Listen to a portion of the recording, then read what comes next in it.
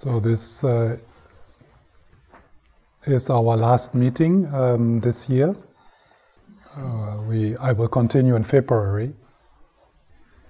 So is there any urgent questions about anything? What is the meaning of everything?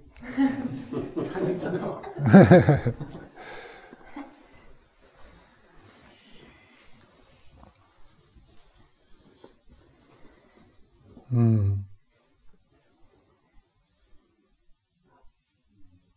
Is that your question? No. Formulating something new. Everything is meaningless.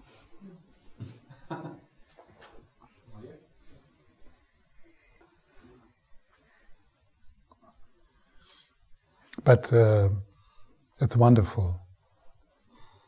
It's freedom. It's love. But it's meaningless. How is it love? I have no idea.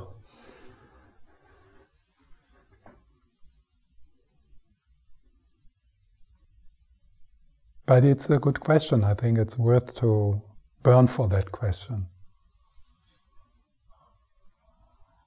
And part of that burning is, and living with that question, is to find provisional meanings,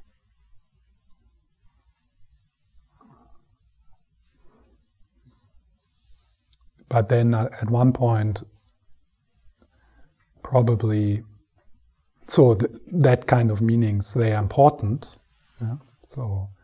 But we start to see that they are made up, that they are conceptual. So when I say things are meaningless, what I want to say is that meaning is a function of the conceptual mind. We are called for giving meaning.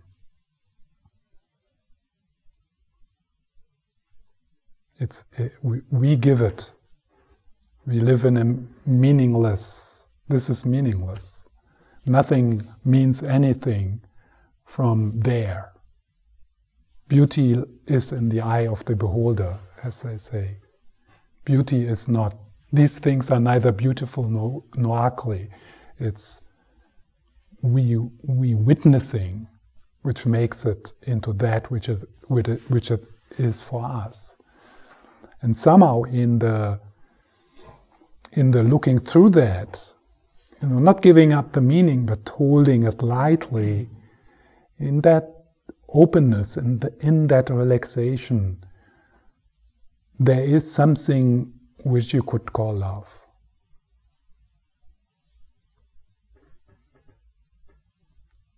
That was actually super profound. I mean, because you actually did quite well answer it, I think.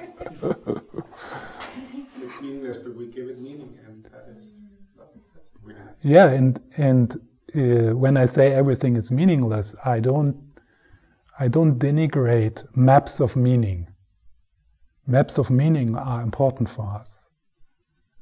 And there's so many beautiful maps of meaning. So what's the map of meaning you are navigating to this mystery? And is it an empowering map? Is it a map full of wonderment and mystery, and also a map where there's a lot of space of not knowing? Or is it a map which is formed by your traumas, by what happened in your psychological history, a map which is formed by narrow-minded rules in your upbringing? Is your map formed by your parents? And is there room for growth, for fun, for play, for lightness in your map? And then some people are beautifully able to be flexible in their maps. They can. It's like this freedom of having different kinds of maps and being able to communicate better with other people who have a different map. You understand maps, but you don't. You stop seeking for the one true map.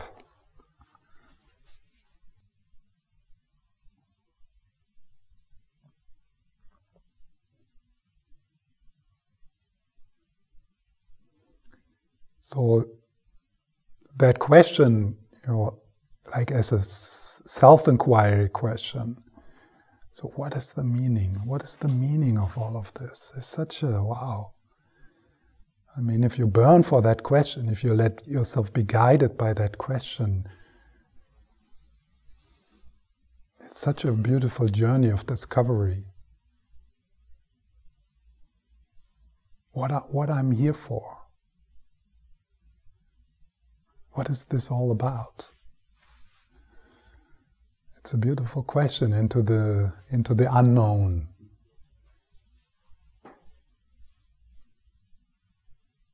But holding them lightly and playfully, with humor. And recognizing, I've said that, I mean, it's almost a platitude, but I say it again, the map is not the territory. It can't be. Every map is false. It's partial. But there's really stupid maps, which create a lot of suffering, and there's maps who are self-empowering, joyful maps.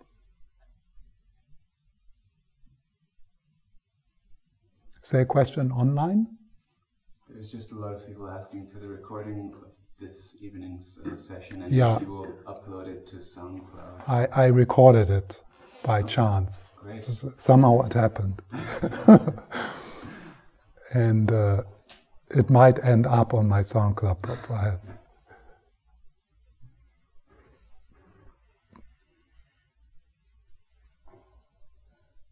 Yeah, so is there any other? Otherwise I can just continue with that one. Yes. And you talked a bit in earlier sessions about the Lojong. Yeah. So can you talk a bit about turning adversity into a path or practice? Isn't that something that's in there in similar words? How we can use, adversity, disease, for example. Yeah. Yes.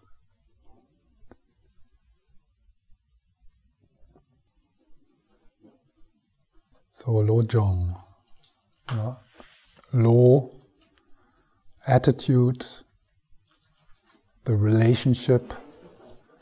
So it's about what I talked. What's my relationship to what is happening in my life? And Jong means transformation or training. So you start to see that it's not about what is happening, it's how I relate to it. And how can I relate to it that what is happening is not being made into a problem or something which shouldn't happen, which means suffering and struggle, and looking at it from a different perspective. And when one can start on a conceptual level, on a story level, on the meaning-giving level. So what do you make out of it? Yeah. I remember when I came across that idea the first time, and that was in the writings of Jean-Paul Sartre, which I was reading when I was 15 or 16. And in one of his books he says, we are damned to be free. We are even free in terms of our past. And he said, so it's not about changing your past, but changing your relationship to the past, the meaning you give to the past. So that's the freedom we have. It's an amazing shift. it's the stories we tell ourselves, the labels we give, the judgment we put onto things. So Lojong is the exploration. So this is what is happening. This sensations, this sickness, this loss, someone attacking me. But then taking responsibility for how we respond to it, what we do with it, how we relate to that. And like a practical, like a technique where this is, where the Lojong idea is practice, is the practice of Tonglen, the giving and taking. And like one shift through the practice of Tonglen happens through the simple insight, I'm not alone with this. Whatever it is. Let's say you have a terminal illness. So I'm not alone with this. This has happened, even in the line of my ancestors, hundreds and thousands of times, and it's happening right now. So, and then noticing, and if that opens a different possibility, that suddenly there is some softness, some kindness, some compassion towards yourself and others. So then the sickness, instead of being something which you struggle with, which shouldn't happen, which is insanity because it's happening, it's insanity to want it to be different because it is what it is. So then that, which is something which shouldn't happen, suddenly becomes a stepping stone towards kindness, towards compassion, towards openness, feeling connected. So instead of going like this, how about me, and what about me, and why is this happening to me, and poor me? Oh, I'm not alone with this. This is actually not personal. This is my participation in the human experience. And I can have the intention to relate to that in a loving way.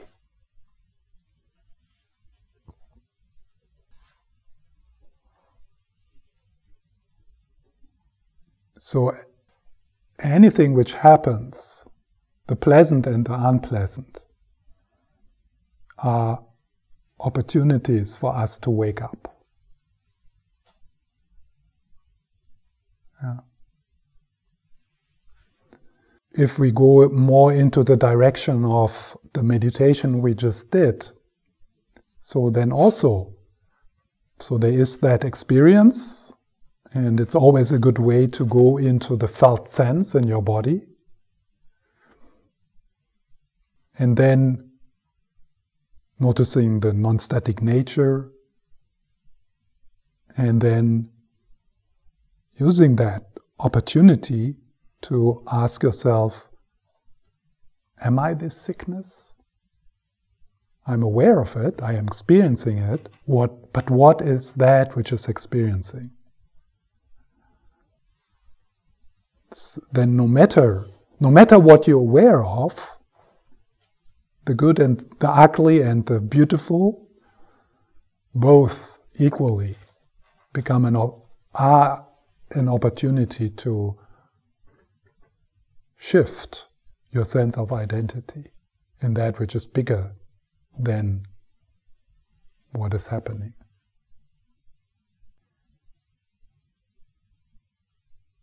In the Tibetan tradition, bringing the idea of karma and healing into this. So from the Buddhist point of view, whatever is happening in our life is a feedback in the sense it shows you where there is room for growth and where there is necessity for healing. So every adverse circumstances are seen as an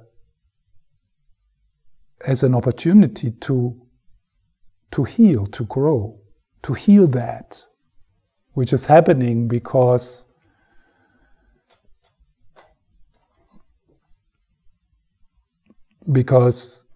we have at one point in this eternal journey of the stream of consciousness created the conditions for that to happen. But of course, for that kind of Lojong practice to be meaningful for you, you need to make a kind of a leap of faith into the stream of consciousness and infinity and so on. So it depends. So it needs to also fit your belief systems. The kind of Lojong practice which is working for you.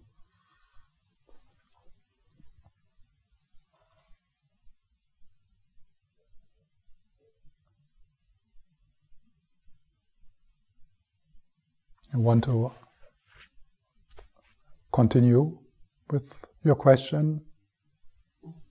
No. Yeah. Okay. So how can you relate to what is happening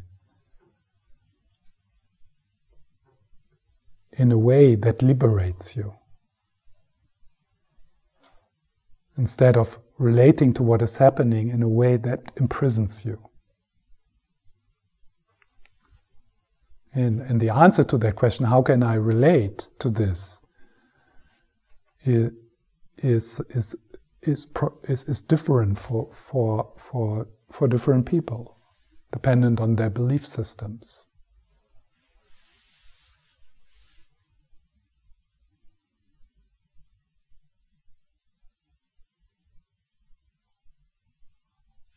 Yeah. Yes. I'll try to speak up, so let me know if it's too low. So in these last months, you haven't really talked. I can't remember at least when I've been here, that you've used the word wisdom, but there was one point where you were actually focused on that, or at least talked from that concept, because it's like one of two important things. And so my question is, so I'm kind of like drawn to it, like what there is some wisdom incorporated in what you're explaining right now, or in what you've been going through. So I'm wondering if there is some way, or if you can kind of take that perspective or take that word and say something about, to give some advice on how to meet that or become better or more disciplined in that. From that aspect. From the wisdom aspect. From the wisdom aspect. Yeah. So when we talk about wisdom in the Buddhist tradition, we are talking about a very particular wisdom, and it is the wisdom of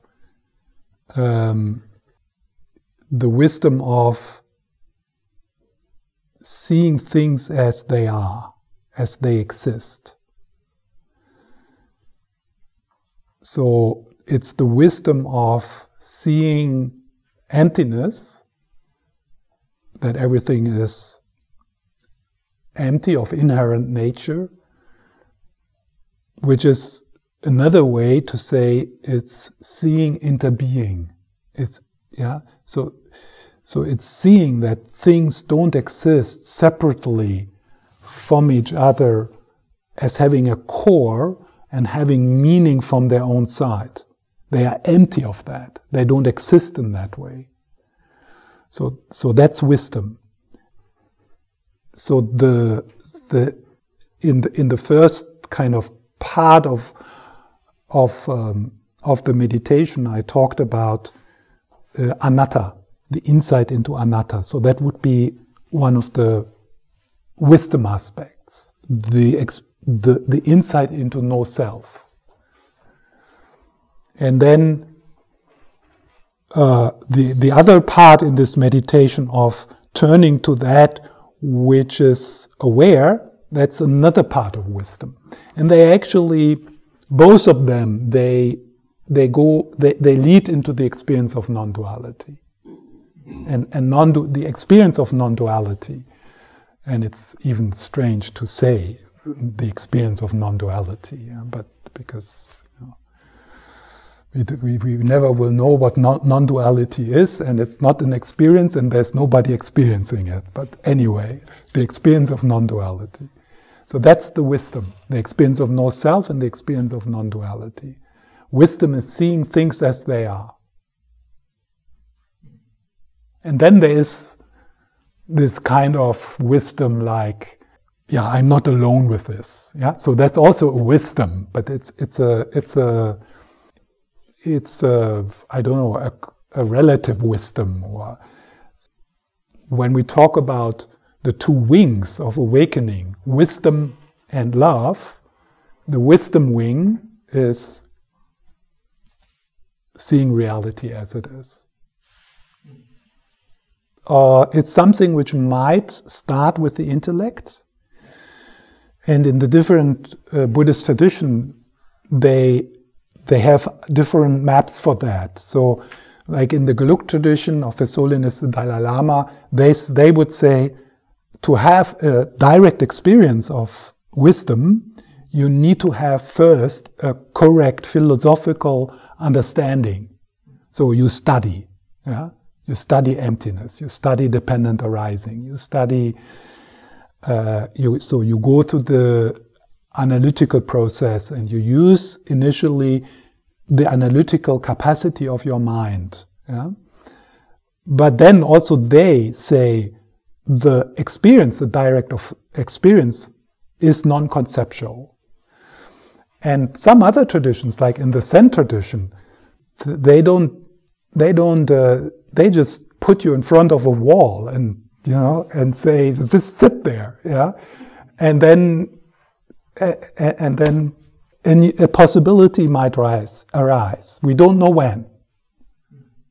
And in the Tibetan tradition, there's a minority which would say, actually trying to understand the undescribable, the ungraspable with the analytical mind is rather an obstacle. So there is a debate, yeah, even just within the Tibetan tradition, there is the debate. But the majority in the Tibetan tradition, they would emphasize you have to use your thinking to go beyond thinking.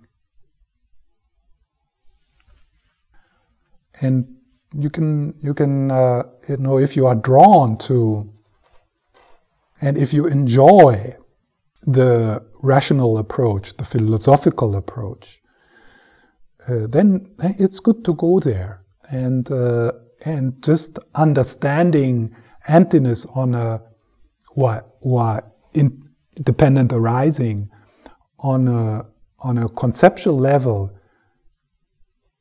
can give some freedom, some relief. Yeah, So it's not that it just stays in the head and you just say the words, but it can lead into some lightness. You travel lighter. You take things less serious. Yeah, but you have to remember that the experience which that conceptual understanding is supposed to lead to is non-conceptual. It's not knowing.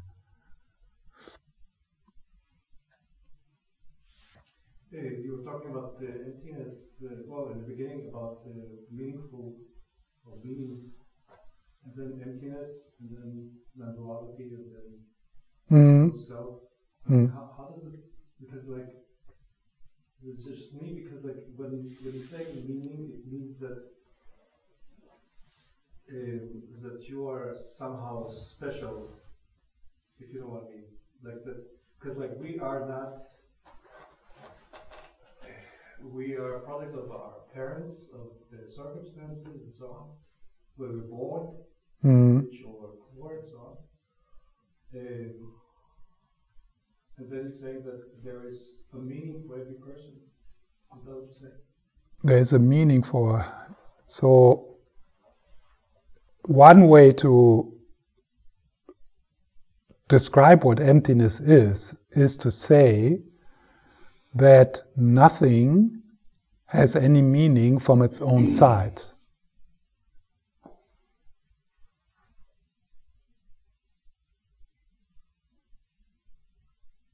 So empty here means, so when we talk about emptiness, we need to start to understand empty of what. Yeah, so like this cup is empty. That's not the emptiness we are talking about here. We are talking about that this is what it is for us through our labeling, through our making it into what it is. Yeah, so it's empty of being a cup. Yeah, it can be a hat. It can be like a yoga prop. Yeah. So so next time we are all handing out cups because you have to sit like this in this room. Yeah, because it makes something with your subtle energy body. Yeah, or it can be, so that's, this is empty of being something from its own side. But what we have this tendency to believe that this is to be used like this, and it's very holy and very special, and if I tell you now only the teacher can touch it, and in the end we have to put a cloth above it, and only 2 people in this room which I have to initiate, they can move it to another place. And then people take that serious, and it's like and there can be fear and guilt, and wow, I touched the holy cup of the teacher and I was not supposed, I'm going to hell. Yeah, and we don't see it's all made up. That's what you mean, like, by putting a meaning into it? You mean, that's what you mean, like, putting a meaning into objects or things or yourself? Okay. Yeah. That's right. There's a question in the chat from Suzanne. It was in relation to the discussion about wisdom, and if you can talk about the wise relation to synchronicity and coincidence. The wise relation to, it's all made up, it's empty.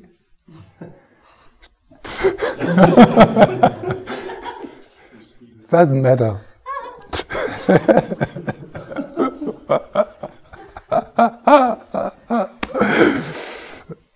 So now, if you have invested into the specialness of synchronicity, and you feel like, wow, there's synchronicity in my life, it's a sign that I'm so spiritual and that I'm on the right path, then you should be slightly offended when I say it doesn't matter.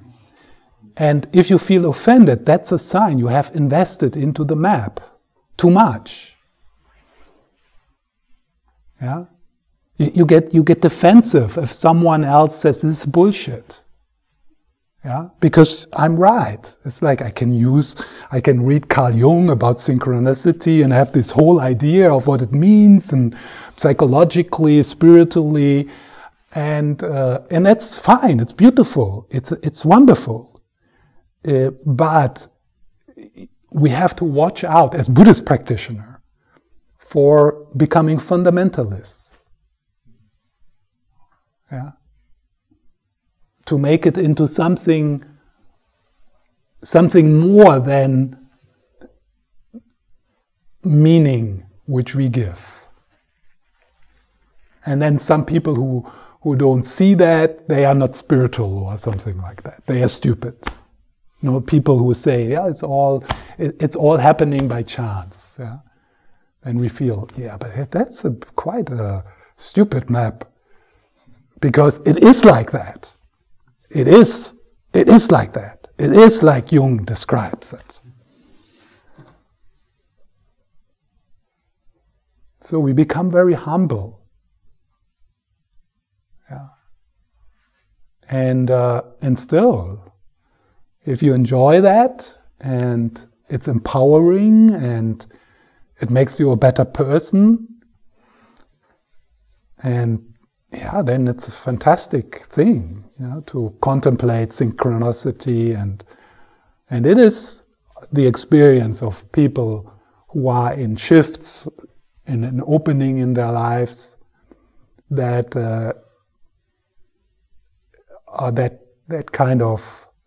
that the world starts to speak more to you on a symbolic level. But then you recognize the story you tell about that symbolic level and what it means. That's something you do. It's not in the thing. It's not in the event.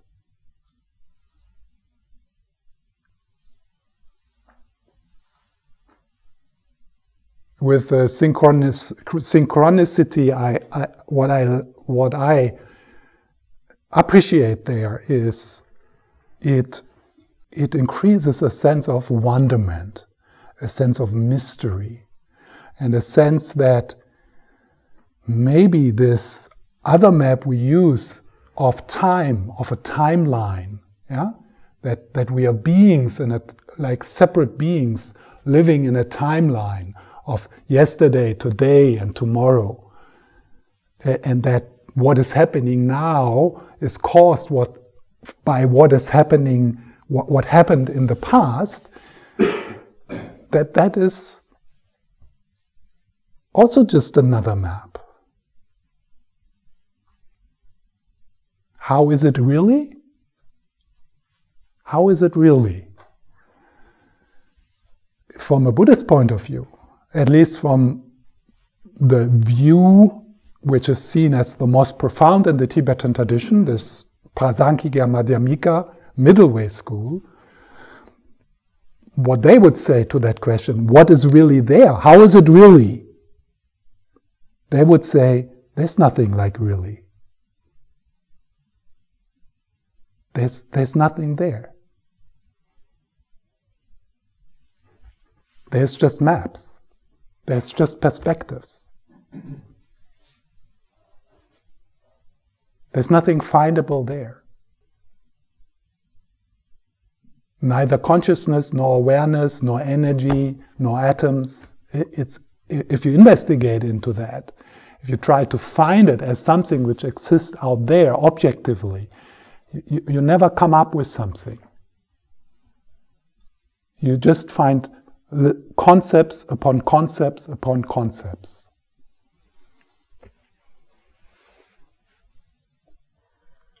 It's frightening.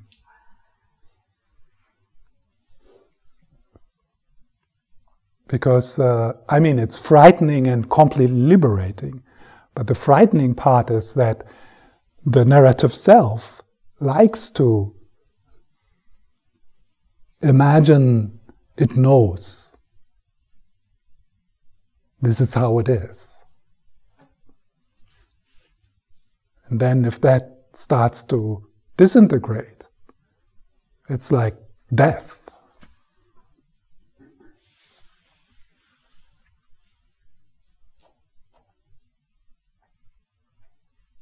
I love synchronicity. I just love it. Like every bird. It's not just a bird, It's a messenger. Every song, everything what happens has meaning, symbolic meaning. It's like a dream. You can also just, not being interested in the dream, but dreams are so rich, so full of possibility of meaning and exploration and wonder. But it's a dream.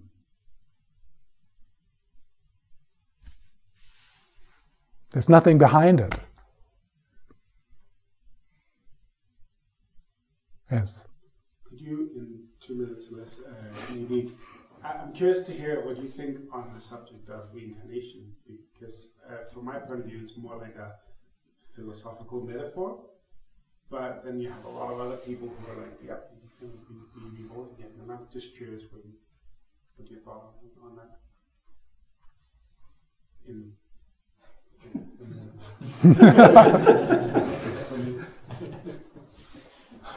So, I mean, I could now repeat what I just said. Yeah. So, it's a map. Yeah.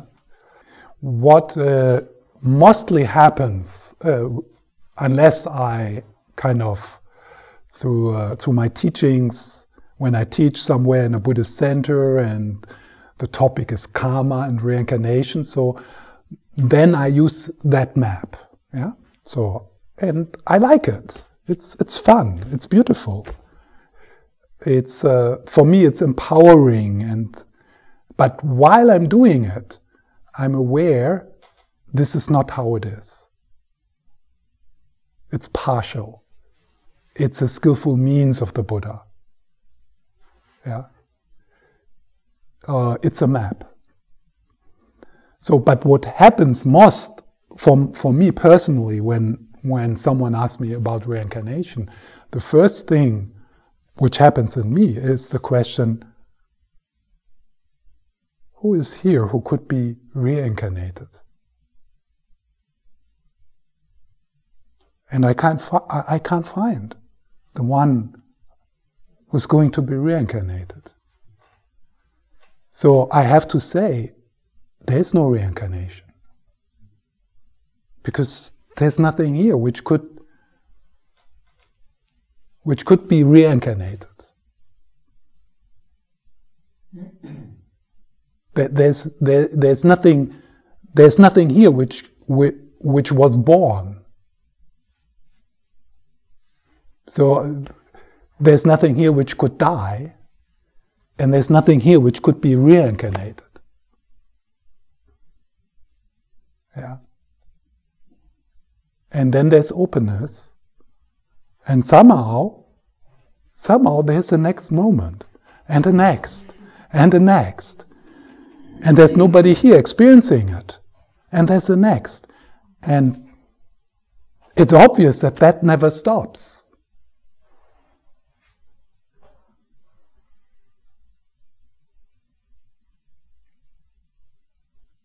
When this body dies, and there's nobody in it,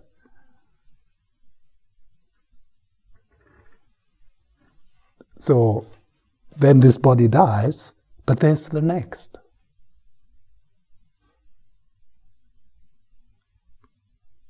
It's not experienced by me, but it is experienced.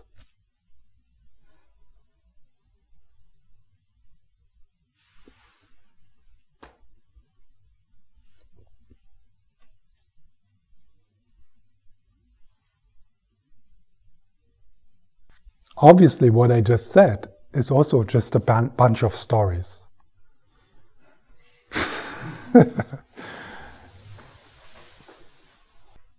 People who need to check if I say there is reincarnation or not, because I'm supposed to hold the view of reincarnation as a Buddhist teacher, and you feel offended by it, yeah? That's wonderful, because it shows that you have left the house of the Buddhists into the house of the fundamentalists. And in myself, it ceased to be a conflict. There is no conflict in me. Yeah. I mean, if I now for the next 10 minutes, I would be what would be appropriate to talk about the 4 laws of karma and what is being reincarnated. No problem, it's beautiful. I can do it. And there's not even there used to be a bit of tension in me, yeah? Like trying to bring this paradox together or something like that. No, I can just jump into the map, and it's wonderful. But I don't feel offended by someone like Stephen Batchelor, who writes books about how this is all a myth and how it's confused Buddhism, and that's not what the Buddha taught. I love his books. And I don't feel offended by it. It doesn't scare me. Yeah, but Stephen Batchelor, some people, they say, Stephen Batchelor is not a Buddhist. Stay away, he's a heretic. Yeah. I mean, some people say that about Thich Nhat Hanh, because he also kind of let go a bit about that kind of idea that there is something, jumping from day to day and from life to life, and we have to prepare for the future lives, and what is happening now is coming from the past lives. So he also kind of let go of this idea. So some people would say he's not a Buddhist.